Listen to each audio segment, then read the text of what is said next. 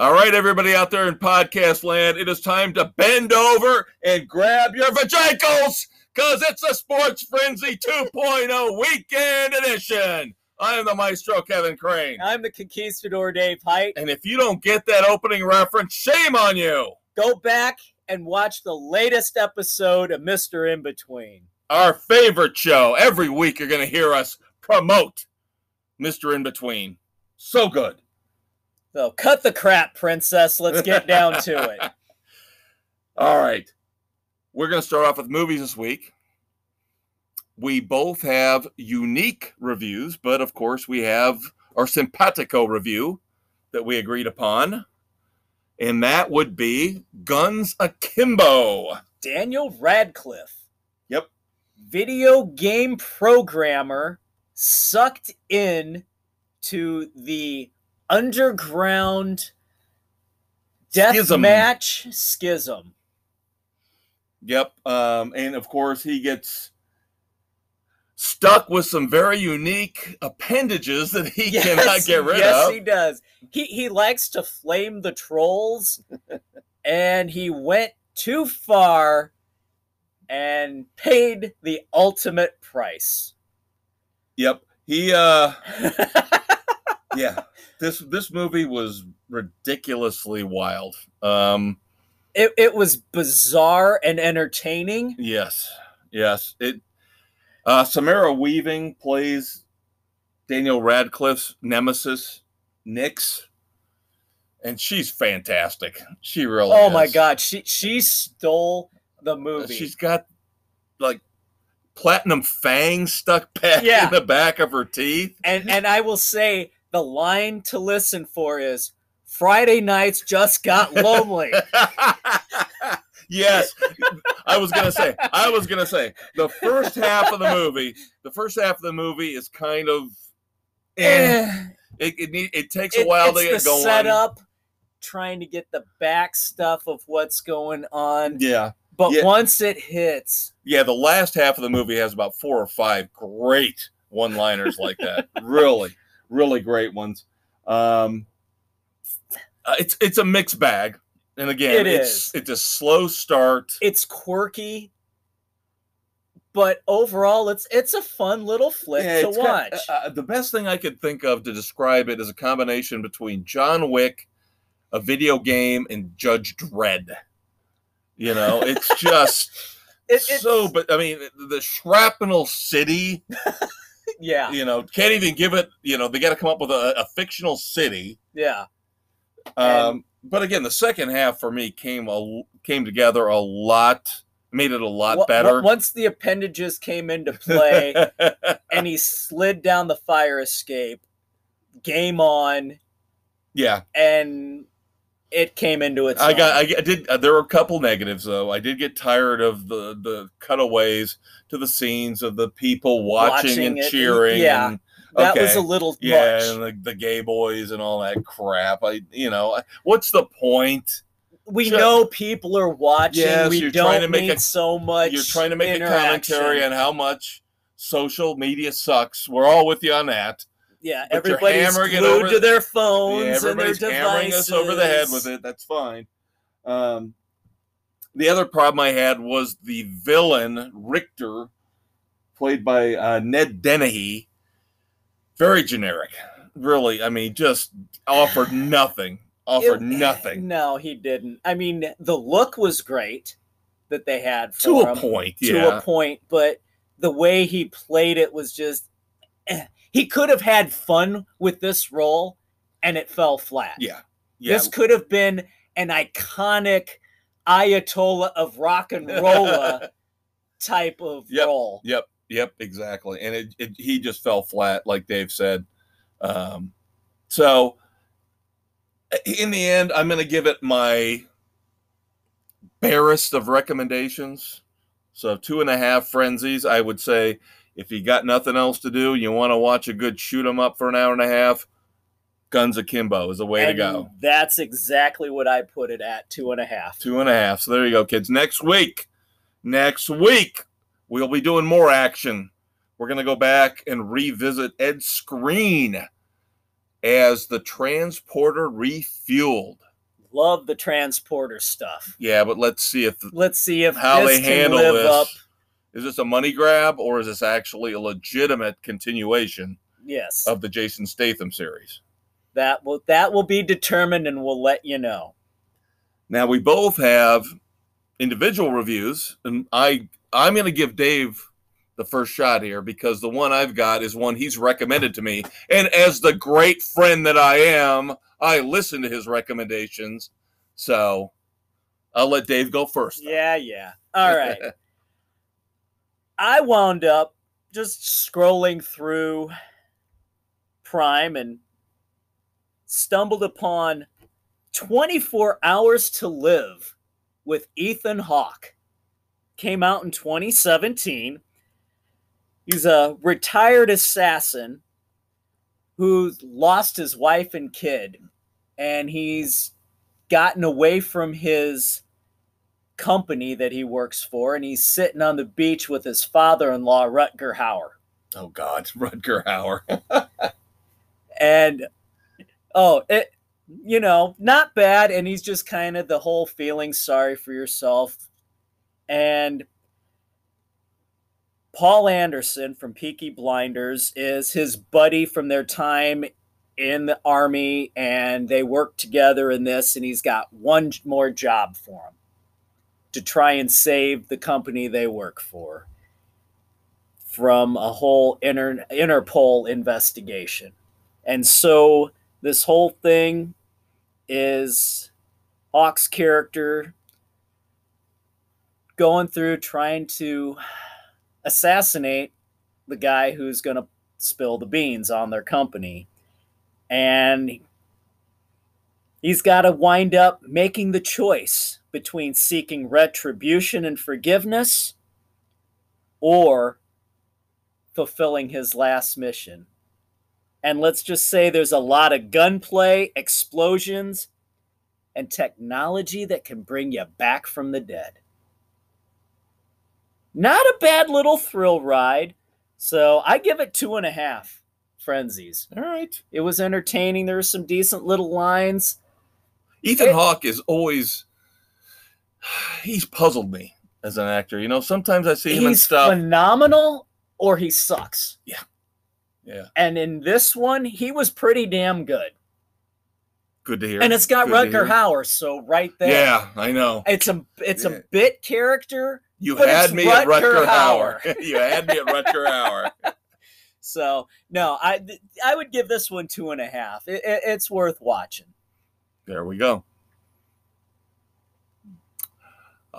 We love zombie stuff. We love bloody, nasty zombie stuff.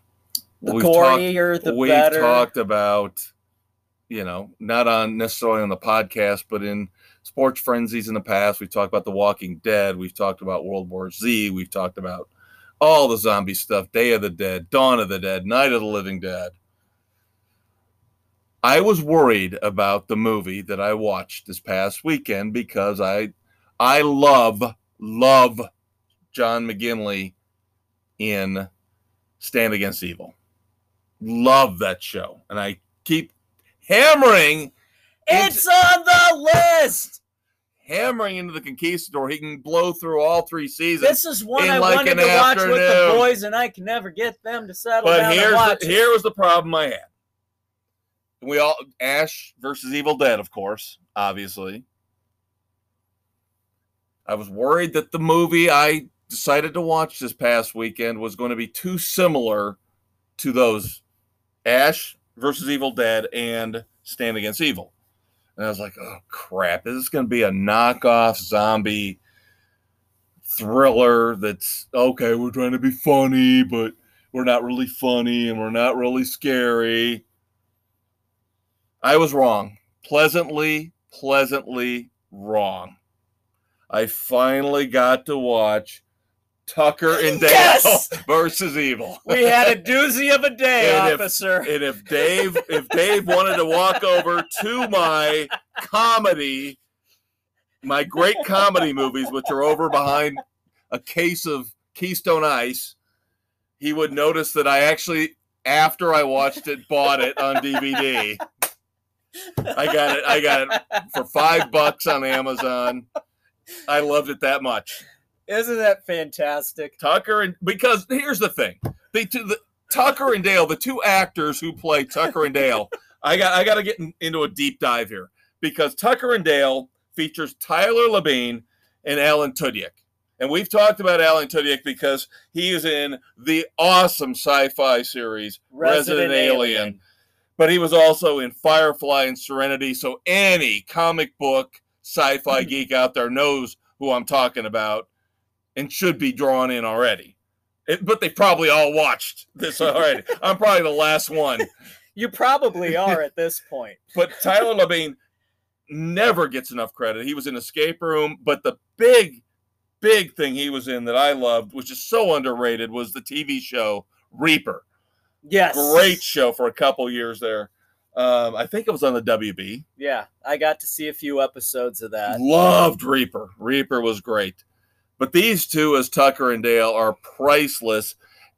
Here's where we get into what I was talking about with the whole evil dad stand against evil thing.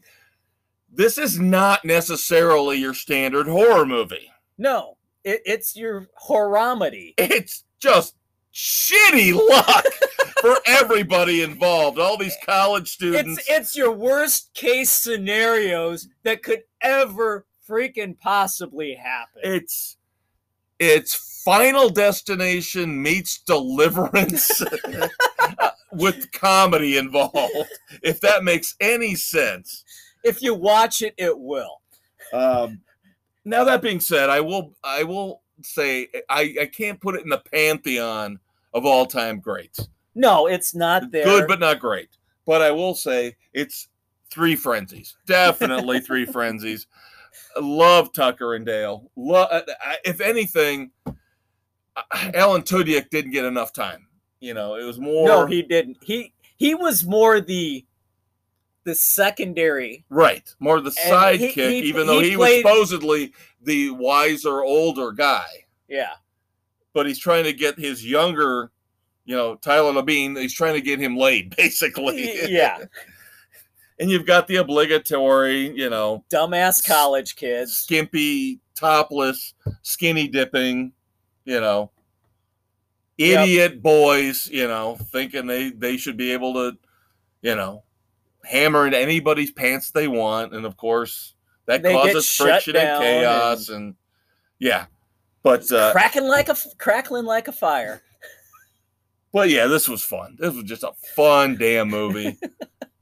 Cannot give it anything less than 3 Frenzies. Yep, that's about right on that one. I do have one tidbit of movie news that will probably piss you off before we cut to our first promo. We'll see if it's similar to what I have. No, probably not, but we'll see. I have railed, and I know your wife, Mrs. C, loves Stephen King, and we've had an argument about this time and time again. And she disagrees with me. That's fine.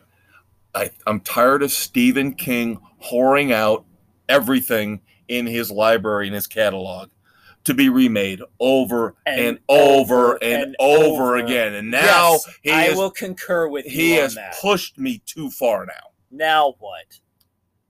Christine is going to be remade. John Carpenter's original Christine. Do not F with John Carpenter films, period. End of conversation. Look what happened with The Thing. It was a bastardization. You redid The Thing. It was a joke. It made no money because nobody wanted to see it. Don't mess with perfection. John Carpenter's Christine is fantastic. If it named John Carpenter is associated, you leave it the F alone. So now they've got a Christine remake coming. They swear they're going to keep it in the 80s. They swear they're going to keep the spirit the same as the original. Guess what happened with Pet Sematary? They fucked it up. You destroyed Pet Sematary because you had no new ideas, no new concepts to bring to it. It was a terrible, terrible remake. there was one remake that was actually worthwhile. The Shining. Well, the TV ones seem to be better because they have more time to flesh them out, Yes. more time for character development. But in 2 hours, you can't do justice to what had already been done. Right. Some people like Salem's Lot, the remake of Salem's Lot. I prefer the original. I like the original. David Soul. Exactly. But again, I am not a fan of remakes, let alone Stephen King whoring out his stories over and over and over again. I mean, I was happy to see that they finally did Lacey's Story on Apple Plus. First time ever. Great. Good to see that. I think Julianne Moore stars in it. That's fine. But stop redoing the old stories over. They just did The Stand on CBS All Access, now Paramount Plus. Yeah. With Whoopi Goldberg. Oh boy, I can't wait to see that. Not.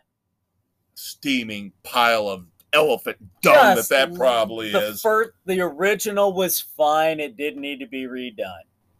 All right, so what were you going to surprise me with? I was going to say that Rob Zombie has announced his new movie coming out, one he's been dying to do. Oh, God. The Munsters. Oh, that could go. Tackling what he says as his favorite TV show growing up. Wow. This could be epic, or it could be an epic failure. Yeah, that's what I was thinking. Because he can go, you just don't know what you're going to get when he directs a movie. Oh, boy, that scares me. That really does. Me too, but I'm frightened but intrigued at the same time. Yeah. I'm excited to see Herman, Lily, Grandpa brought back to the screen. And it would be cool to see them in a serious horror movie. That would kind of be neat. It would. If it's done properly. But see, my problem is Rob Zombie to me is like Eli Roth. Goes too far with the gore. They go way too far, and they don't care about story. They don't care about character development. All they care about is how much crap, how much blood, how many guts, intestines, and internal organs can we splatter on the screen. Yeah. So I will be definitely intrigued to see if he's gonna go that route with maybe he'll tone it down, or if he'll keep it more in the whole family. Well, here's the thing: show that it actually was. Rob Zombie probably makes enough money from music where he almost views movies as a side project, a hobby. Yeah. But it shows the love of the show for the Munsters for him to have named one of his songs Dragula, which was Grandpa's drag racing car in one of the episodes. But that doesn't mean he won't botch this up completely. It doesn't, but there's hope. There is hope. All right. I'm scared, but like you, I see maybe a 10% glimmer of hope that it could turn out okay. Yeah. I do like the concept. Scared and intrigued. I just kind of wish it would be in somebody else's hands. Yeah. But if you made the Munsters into a serious horror movie, that's a brilliant idea. It would be. Again, it would be I phenomenal. just don't know if Rob Zombie's the guy I want to try to pull it off. We'll wait and see how it plays out. But good, very good movie news. Caught me off guard on that, which is what we try to do here. Exactly. Hopefully caught you off guard on our news. So we're going to take a break, and we'll be right back. We have got tons of music news and a big debate about concerts coming up, kids. Stay tuned. Listen to Sports Frenzy 2.0, the weekend edition, on Spotify, Anchor, Google, Radio Public, Pocket Cast, Breaker, Apple, Overcast, and Castbox, as the Maestro and Conquistador give their reviews and news on music, movies, TV, books, and more every Saturday. They can't help themselves. They have no control over this need to talk and scream. It's inside them. The fire, the voices, the torment. Hey kids, welcome back to the weekend edition of Sports Frenzy 2.0. I'm the Conquistador Dave Height. Along with the maestro, Kevin Crane. And in this segment, we are going to talk about the joy of concerts coming back this summer. And we've got a number of them that we're going to be hitting, from Guns N' Roses, Jimmy Buffett, Counting Crows, Judas Priest coming up. It's going to be so much fun finally. But we have an issue with the frickin' secondary ticket market screwing people over. Most notably, we wanted to go see Genesis. We got hosed, and now the frickin' prices are ridiculous. It's insane. Literally, with Genesis, and I don't know, I can't remember if we talked about this a couple of weeks ago when they went on sale, but they went in a blink of an eye from the upper deck in the United Center in Chicago, where we were going to go see them. The affordable seats. Yeah, which was basically maybe 2,000 to 3,000 seats at best. If you're lucky. $75 plus fees, so would have ended up being close to $100, which is a lot of money. For the nosebleeds.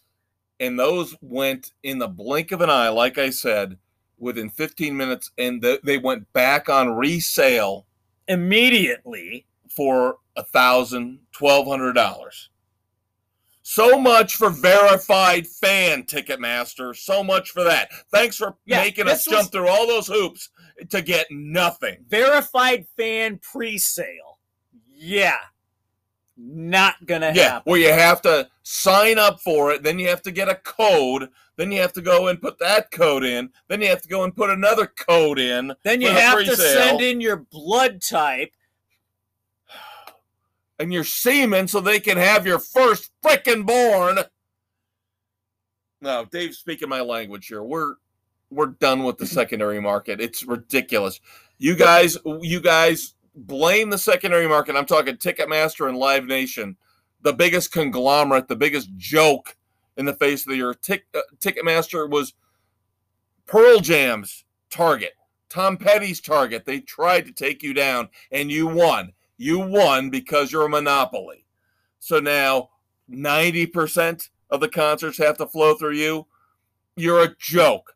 You don't let normal fans get tickets because you know why? You want the higher ticket fees when the people have to resale them through you.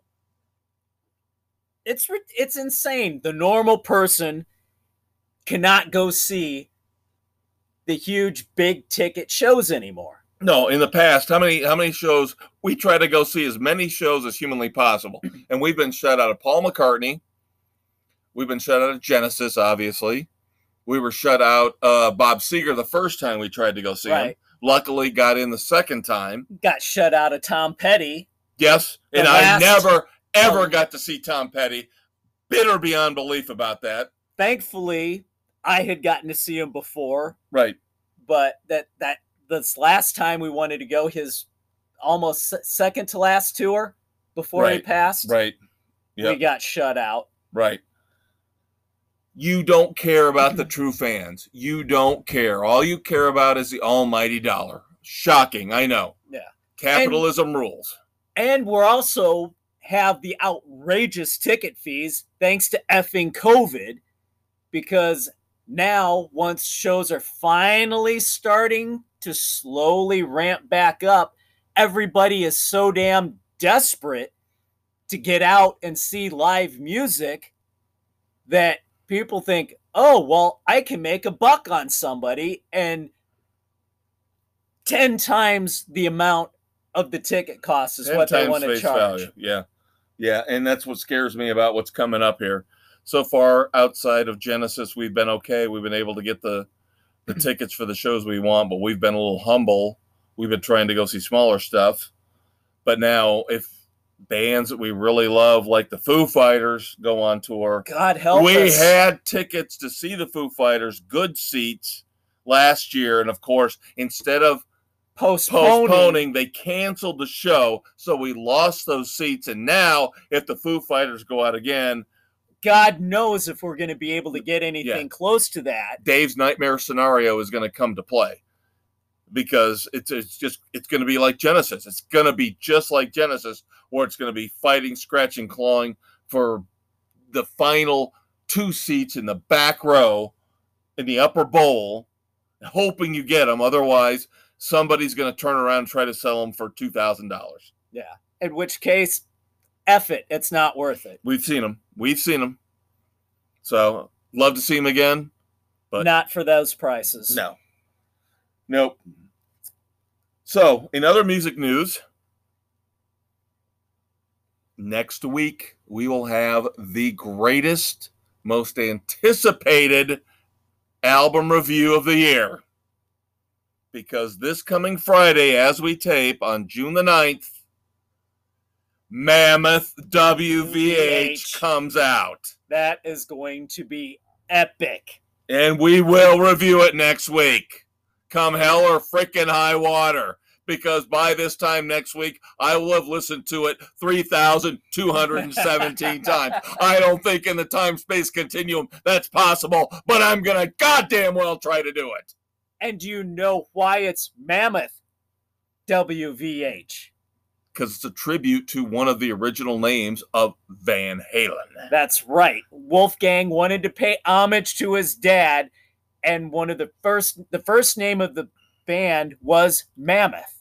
Yep, they went through Rat Salad, but Wolfgang doesn't want the confusion, so he added his initials there to distinguish it. And they just released their first live video this past week, Don't Back Down, which they've released a regular MTV style video earlier, but now they've released a performance video to show. They're trying to show the fans this is what the live band is going to look like, and we are going to get to see them when they open for Guns N' Roses. That's right. So sometimes, kids, things work out for the best. And no, we are not going to sell our tickets on the frickin' secondary market. We love live music, and we are going to relish it. We are not greedy bastards. That's right. Speaking of Van Halen, a couple Van Halen tidbits for you. Number 1, an unearthed video popped up this week that has not been seen in 40 years of Van Halen in 1982 performing So This Is Love on Italian television as they play, lip sync. I'm not going to say play. They lip sync and lip sync badly among a bunch of fake dinosaurs. If you have not seen this video yet, kids, go out and see it. Ultimate Classic Rock, YouTube. They have it. There's so much wrong with this video. It's ridiculous. Eddie is probably the only one that holds his ground. You know, when he does a guitar solo, it actually looks like he's playing. Because he probably is. Yeah, Dave misses half. It's as bad as Mick Jagger on the Start Me Up video with the Rolling Stones, which was the worst lip syncing ever in the history of mankind. But the other problem I've got with this, and this is why we're an explicit show, David Lee Roth really needed some underwear because he's wearing white tights through this whole thing. He's humping the dinosaurs at certain points in the video. And the problem is, though, little Dave got excited. Little Dave at the end is prominent in the last 10, 15 seconds of the video. Wow. You can pretty much see little Dave and the boys. That's not a good look. But it's a fun video just for a time capsule. Go back and see what things were like in the early 80s when life was good. Also, speaking of Mr. Roth, he put out another song. He's been leaking new songs over the last year or two. He has more leaning towards the country-ish genre. Yes. Good call, my man, because the new song he released is Giddy Up, which has definitely got a country feel to it. Yes. Now, when he put out Somewhere Over the Rainbow Bar and Grill, that was kind of a tribute to Eddie, and that was a cool little song. Giddy Up is interesting.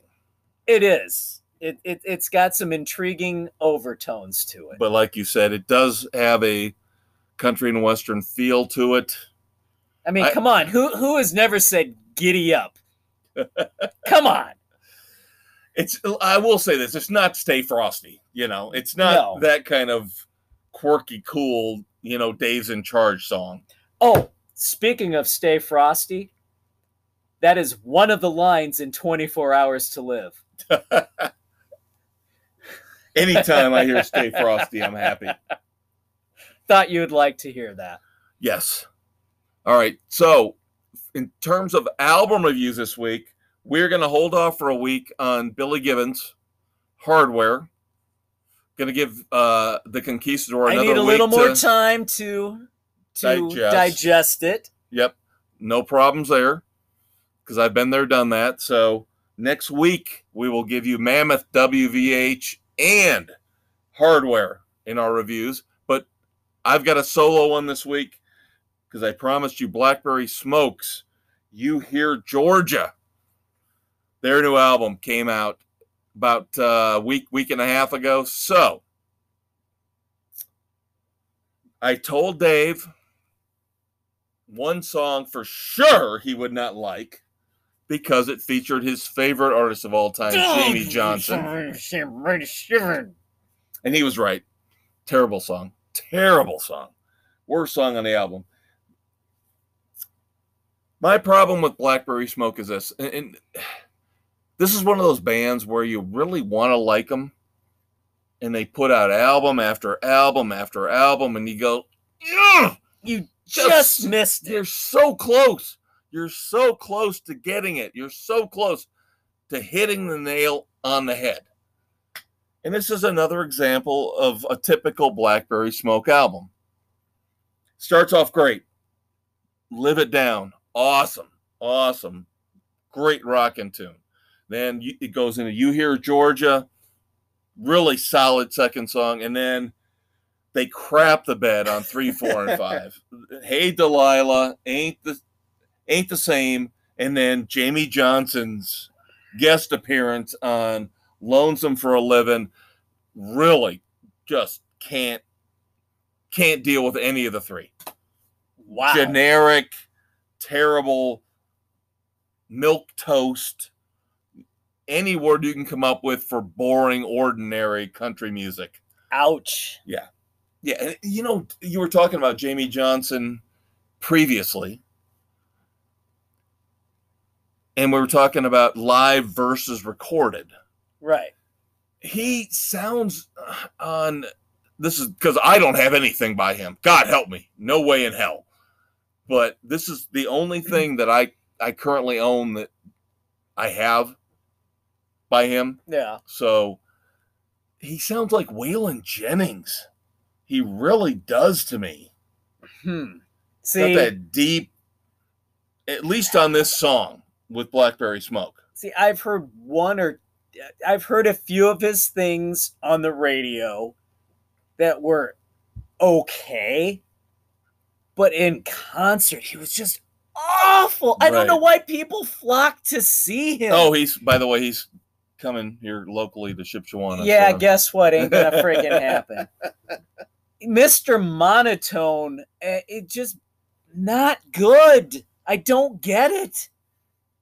Seriously, I don't get it. And I can listen to a lot of genres.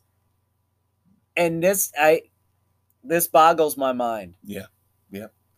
Yeah, I get it. After listening to this song, I get it.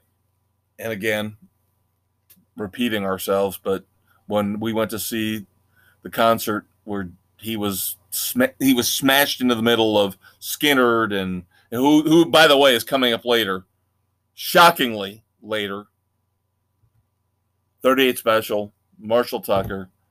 How the hell I had the intuition to go look for beer in a hat. Thank God for that. Yeah, no kidding. I I wish came I would back- have gone with you. I came back and you two looked like you were about ready to sit in I front was of ready a to firing leave. squad. I was ready to leave. It was so bad. And everybody, most of the people around us were just, Yeah, I know the guys- what the frick is this now, crap? we have younger people sitting behind us, and they were really, what the hell is this? You And know? then we had older people in front of us who were freaking dancing to the crap. I'm like, no. This is not good.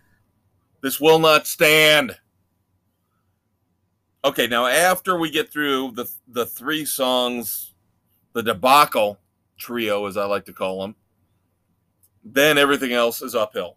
It's great after that. All Rise Again, Warren Haynes. I love Warren Haynes. Old Enough to Know, Morningside, All Over the Road. If there's one song on this album that I would encourage you to listen to, it is All Over the Road. It rocks. Great song for driving. Great song to pop into your CD player. No, not your iPod and plug it in to your little device. No, put your CD in. Go to track 9. But they All don't Over have the a Road. CD player. Then you're out of luck, you wuss bags. You snowflakes. Maybe I'll just put strychnine in your water. An Old Scarecrow closes out the album on a high note. So, again, like I said, typical Blackberry Smoke. Good but not great. Charlie Starr is their lead singer and their primary writer. He's just not there. He's not like Don Barnes in 38 Special. He's just not the guy who can give you that He's not Roger one Klein. great album, the great hook, song after song after song. He's just too generic in the songs he writes. And he co-wrote or wrote all the songs on this album. So, God, if you could take those three songs, those three dookies out of the middle there, 3, 4, and 5. And that's probably the producer that wanted him in there. I'll give it 2.5. 2.5 frenzies. Barely recommend it. Like I said, skip 3, 4, and 5. Play Live It Down. Play All Over the Road over and over and over again, because those two are the highlights and they rock. The rest of it's good outside of the Dookie 3. There you go, kids. All right. That's it for music this week. We're coming back with our review of the Friends. The Friends reunion show. Yes, so this will be fun. Hold on, we'll be right back. Stuck in a no-win situation? Wife being held captive while your feet bleed? Take a second to decompress. Pull out your smartphone and listen to Sports Frenzy 2.0 on Spotify, Anchor, Google, Radio Public, Pocket Cast, Breaker, Apple, Overcast, and Castbox. And don't forget to check out their Facebook page. The Maestro and the Conquistador will take your mind off your dire predicament and give you the best non-PC sports commentary you'll find anywhere. And once you compose your exit strategy and take down some German terrorists, you'll want to yell, "Yippee-ki-yay, Sports Frenzy 2.0! Hey, everybody, welcome back to Sports Frenzy 2.0, the weekend edition. We're taping on the 9th of June. This will hit on the 12th. I'm the Maestro, Kevin Crane. I'm the Conquistador, Dave Height. We delayed it for a week, but now you get it because you know you want it. Pivot! Two old white boys are going to tell you about how we feel about the Friends reunion special on HBO Max. Just what you've been waiting for. You know you want to hear what we have to say about it. Actually, you will, because I think this is going to be fun. This is a show that we watched from the beginning Yeah, and it's through kind of the end. and it's kind of odd that this would be the second, because the first one that HBO Max did was The Fresh Prince, Yeah. which I could give one rat's ass about. But this one, with all the buildup, all the hype, deservedly so. I mean, this is the iconic show of the 90s. Next to Seinfeld. Next to Seinfeld. Don't you rip on yeah, Seinfeld. I know. Do not rip on Seinfeld. This was the intro of that must-see TV Thursday night lineup. Now, must-see TV was much more. It was Cheers. It was Night Court, which you love. That was the original must-see TV. I know. Oh. See, we're getting off on a tangent. You and I are going to argue and fight. Let's just focus on the reunion. The reunion. That Okay. was Friends. So what did you think? Overall, I enjoyed it. I thought the reminiscing of the cast, them being together, they didn't miss a beat. You could tell that their friendship has lasted. And they may not see each other very often, but you could see what they had developed at the time, the closeness, was still there all these years later. I agree. It was better than I thought it was going to be. Yes. I thought it was really going to be super generic. Yeah, and again, I shouldn't listen to early reviews because it always seems like they're completely wrong. Yeah. See, and the one thing that I thought was going to botch the whole works up was James Corden, and he was not even remotely close to being intrusive or all that involved. Right.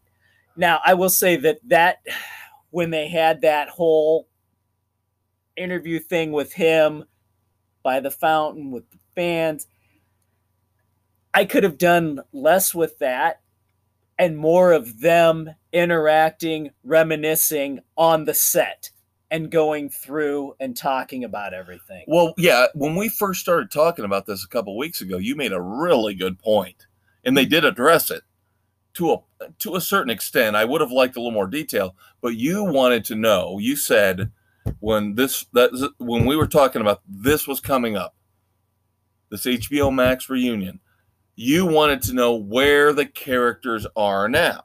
Yes, that was my big thing. They did address it, but I still it was a very generic, sketchy, kind of thrown together thing. It was lame. They did not flesh it out like they could have. Yeah. Oh, Monica and Chandler are still together, and Joey with his sandwich shop. Yeah. Joey doesn't share food. Yeah. Yeah, but what they did do, I didn't want it to turn into a clip show, so I'm glad they didn't do that. And they did. I was very happy with the shows they did. The table readings. The table readings and the shows they did feature in the clips they did show were the best. They did actually pick out the 5 or 6 best. The key. If they had moments. Not picked out Going Commando, I would have gone crazy. Yes. I might have broken my TV. I know that's not the name of the show. Could I be wearing any more of Chandler's clothes? And of course, I love the little fashion show they did where Joey comes out with everything. Matt LeBlanc comes out right now, current Matt LeBlanc. Yeah, wearing all of Chandler's clothes, reprising that. And that is still by far the best episode ever. The one that I kind of wish they would have brought in that they didn't, they alluded to it, was I wanted to see the turkey on the head. Was it Monica? The Thanksgiving episode. Oh, but where they she got mention, the turkey. They mentioned the Thanksgiving episodes as some of their favorites to have done. But I wanted to see Monica thrashing around with the turkey on head. her head. Yeah. Yes. So, no, overall, I was really pleasantly happy with how it turned out. Yeah, me too. Me too. I'll give it 3 frenzies. That's what I had it at as well. Yeah, it was fun. Again, it surprised me, and I always go into something like this thinking the worst, and it turned out to be much better than I expected. Yeah.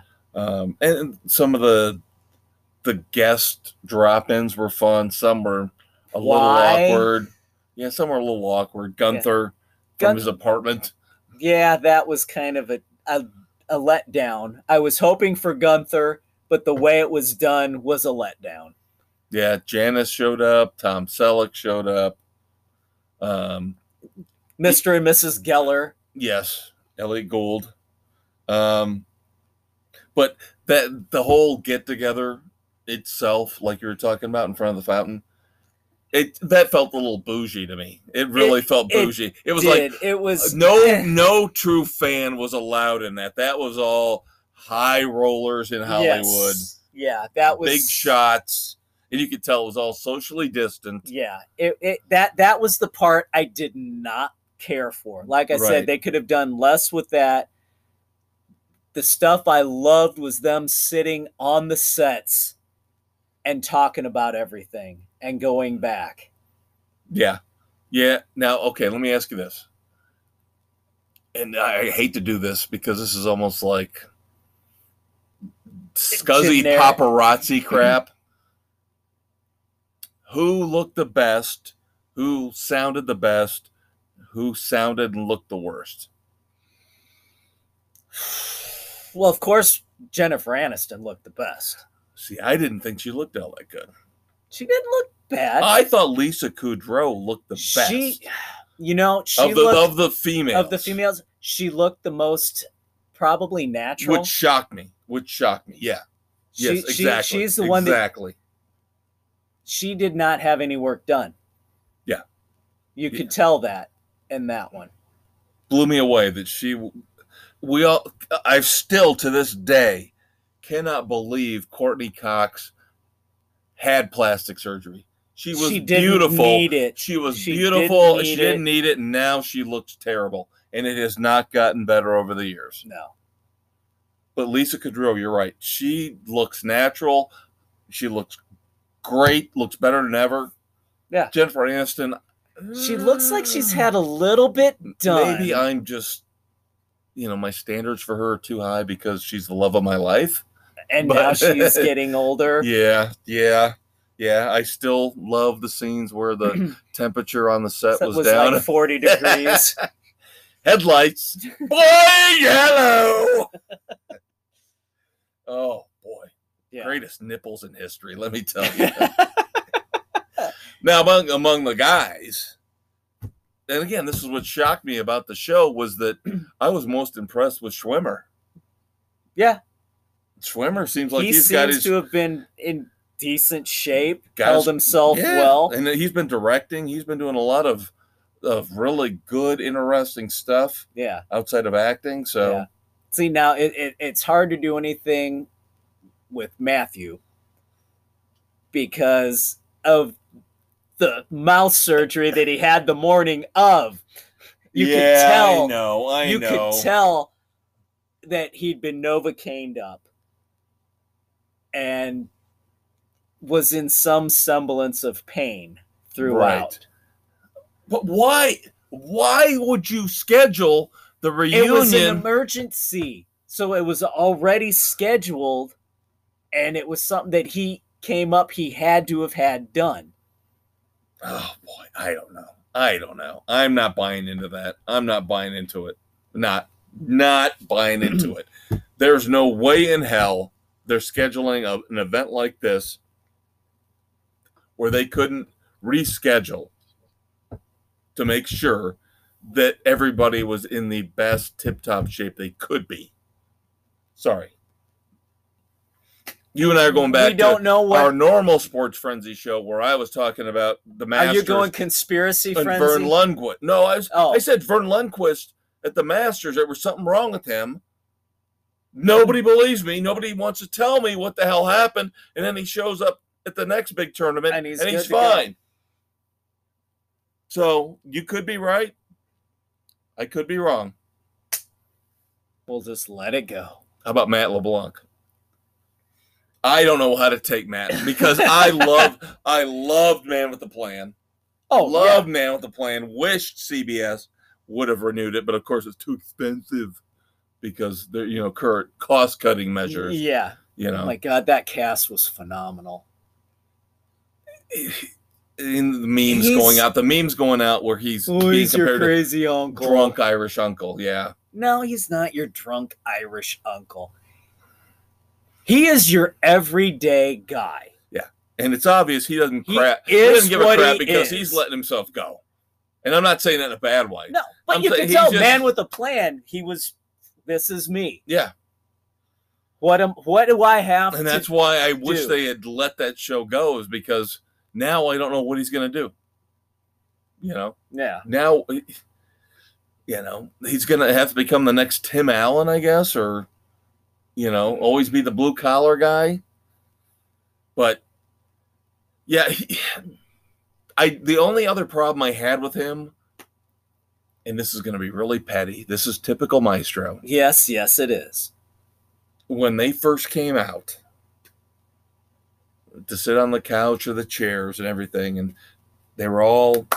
everybody's clapping, giving an ovation, and everybody's, trying to either clap back or bow or wave, and he was just taking it all in like, yeah, I'm the shit.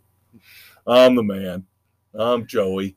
Or maybe he's just like, no, thanks. No, I think he might have a little bit of an arrogant streak to him. Possibly. But this is why we're dissecting this, is because these are the type of things, these little tidbits. And I said last week, the media is dissecting the reunion so much that they're talking about racism. Well, why weren't you so diverse? Where were the black friends? Well, gee, let's see. Maybe because the three people who wrote it were friends and based it on their lives and their circle of friends. And that's what their circle of friends was. And as I recall from the reunion, one of those, if not two of them, were homosexuals. Yes. So let's not talk about the lack of diversity when the people that wrote the show, even though they were writing about heterosexuals, were homosexual. Yeah. See, that's what I want. Not everything has to have every possible scenario of a person involved. Doesn't have to have every group, every faction.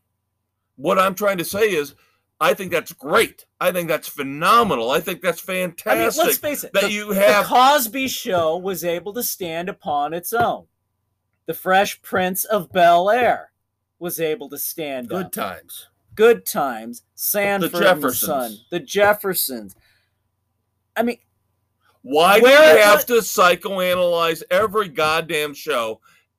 How about you just take things for what they are and stop trying to shoehorn everything in? It doesn't work. I mean, let's face it. I think The Neighborhood with Cedric the Entertainer would be much better off without having shoehorned the white couple in it. The guy from New Girl, yeah. Yeah. I mean, that's trying to be diverse. It didn't need to be. You could pull that off without them. And I would have been fine with it. Yeah, and this is a discussion I had with my daughter recently, my woke daughter, and did not go well because we talked about this very issue. And I said the same thing that the Conquistador is saying, is that sometimes you just can't shove this crap in. You can't sit there and go, okay, I like the idea for your show, But here's what we got to do. We've got to take this white person out and put in this group. We've got to take this white person out and put in this group. Or if you had a black person, you got to make him a gay Asian woman if it's supposed to be a black guy. You can't mess with what you can't it's do. It's not certain creativity. things. That was my point. It's not creativity. Once you start telling people what to do with their story, with their ideas, then it's all blown out. You're not giving them the creative license they deserve to put forth the story, the show, the movie that they want to. And that's wrong. And I don't care what the PC police, BLM, Antifa, any of you think about it. You don't get the right to tell somebody how to write, what to write, where to write it, when to write it. It's wrong. And if you don't like the racial, the sexual orientation mix that's in the cast, that's your problem. That's not the writer's problem. That's your problem. You need to fix yourself, not the writer, not the producer, not the director, the ones that are calling for the changes in the script and the cast. Those are your problems. Yes. Thank you. You can have a show with an all-gay cast. That's fine. You can have a show with an all-black cast, an all-Asian cast. Yes. You don't have to try and put everybody together. But God forbid now you have an all-white cast. That's all I'm saying. God forbid. Just like we're talking about with the feedback on Friends. Seinfeld's gotten it in the past. Sorry, kiss my ass. It's hypocrisy. You can't have it they are. one way and not the other. You can't have it one way. You can't have and not this the other. and that. Seinfeld, like that. I like that. What about the other though? She wanted the other. Oh, you can't. It's tough to get the other in there. She wants us that and the other. Elaine wanted the other. Yes. All right. I've got one more quick TV review for you, because the Conquistador doesn't give one rat's ass about Law and Order, but I love Law and Order. I've loved it for years. How do I feel about the current state of Law and Order? I do not know. I loved the original, loved Criminal Intent with Vincent D'Onofrio That was phenomenal. as Gorin. Oh my God, he was awesome. And they got a little bit darker, a little bit more into the psychological aspects of the criminals they were dealing with. But in between those the first and the third was the bane of the Law and Order franchise, Special Victims Unit. The one that goes on. Nuns and get on raped, children get abused, the darkest, nastiest stuff. Yet people keep watching it. Mariska Hargitay has won Emmy upon Emmy for her role as Olivia Benson. Now we get, and there have been others, I know. There's been Law & Order UK, now, of course, we've talked about the fact that now we're going to have Thursdays this fall, the Law & Order Thursday. Yes. Like Chicago Wednesday. Right. I will stick up, however, for the latest installment in the Law & Order franchise, Law & Order Organized Crime, which ended its 8-episode first season here this past week. It's not the typical Law & Order scenario. It's not a week-to-week, one case. This is an ongoing storyline, bringing back Elliot Stabler from SVU, who is now working with the Organized Crime Unit in New York. Christopher Maloney does a great job. He's an awesome actor. I love him. Now they've kind of pitted him one-on-one with Dylan McDermott, who plays Richard Wheatley, one of the biggest organized crime bosses in New York, who's, among other things, trying to pilfer COVID-19 vaccine and sell it to other countries. Say it ain't so. It is so. So there is a lot of PC stuff in this, and luckily I can look through most of it. Some of it kind of grates on me. But at the end of the 8 episodes here in the first season, they did bring it all together. So it kind of makes sense. Yes, there are lesbians. There's accusations of police brutality against black people. Of course, blah, blah, blah, blah, blah. Because we all know Law and Order is ripped from the headlines. So, yeah, so you got that. But again, like I said, at least they kind of try to tie it in for the most part so it works in the storyline. And they gave you the obligatory cliffhanger at the end of the first season. That being said, not bad. I'll probably end up trying to watch the second season when it comes back on. So I'll give it 2.5 frenzies. There you go. All right, time to move on to our moments of silence, kids, and get ready to go retro because we're going back to the 70s. We're going back to the Mod Squad. Unfortunately, we have to mourn the passing of Link, Clarence Williams III. And if you have not watched the Mod Squad, this is a retro show. Yeah, dig it up where you can. It's one of those great 70s crime dramas. Pretty badass. It is. Not the best ever, but it's pretty badass. It is. It's one of those, would you say, early inclusive shows? Yeah. Yeah. Do not watch the movie. No. With Claire Danes, Giovanni Ribisi, no. That is considered one of the biggest bombs of all time. Never should have been made. Right. But the original TV show, Link is a badass. Yes, Definitely. Yes, he is. So.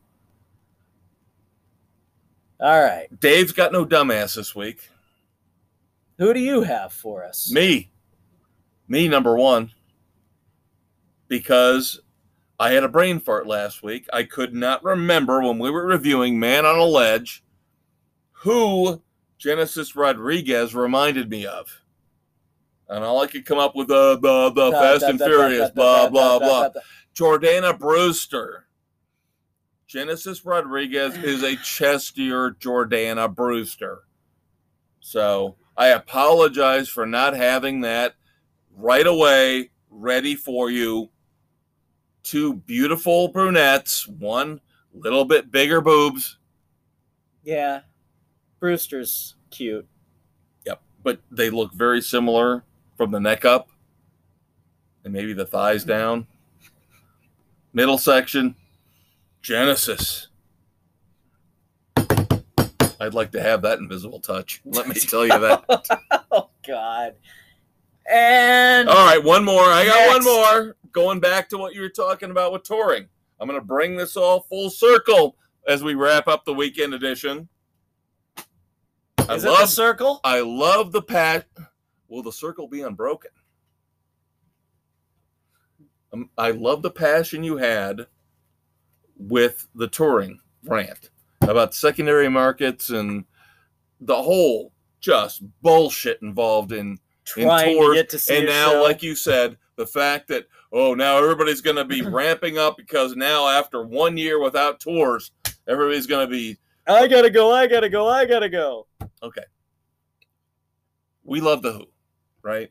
Yes. We saw The Who a couple years ago. Great show. But remember way back in the day, farewell tour. How many farewell tours do people have? And at some point, you just go, okay, we're calling bullshit on Daltrey and Townsend. Right. Bullshit. No farewell tour anymore. You can't do that anymore. You can't do it. Well, I'm calling bullshit on Leonard Skinner.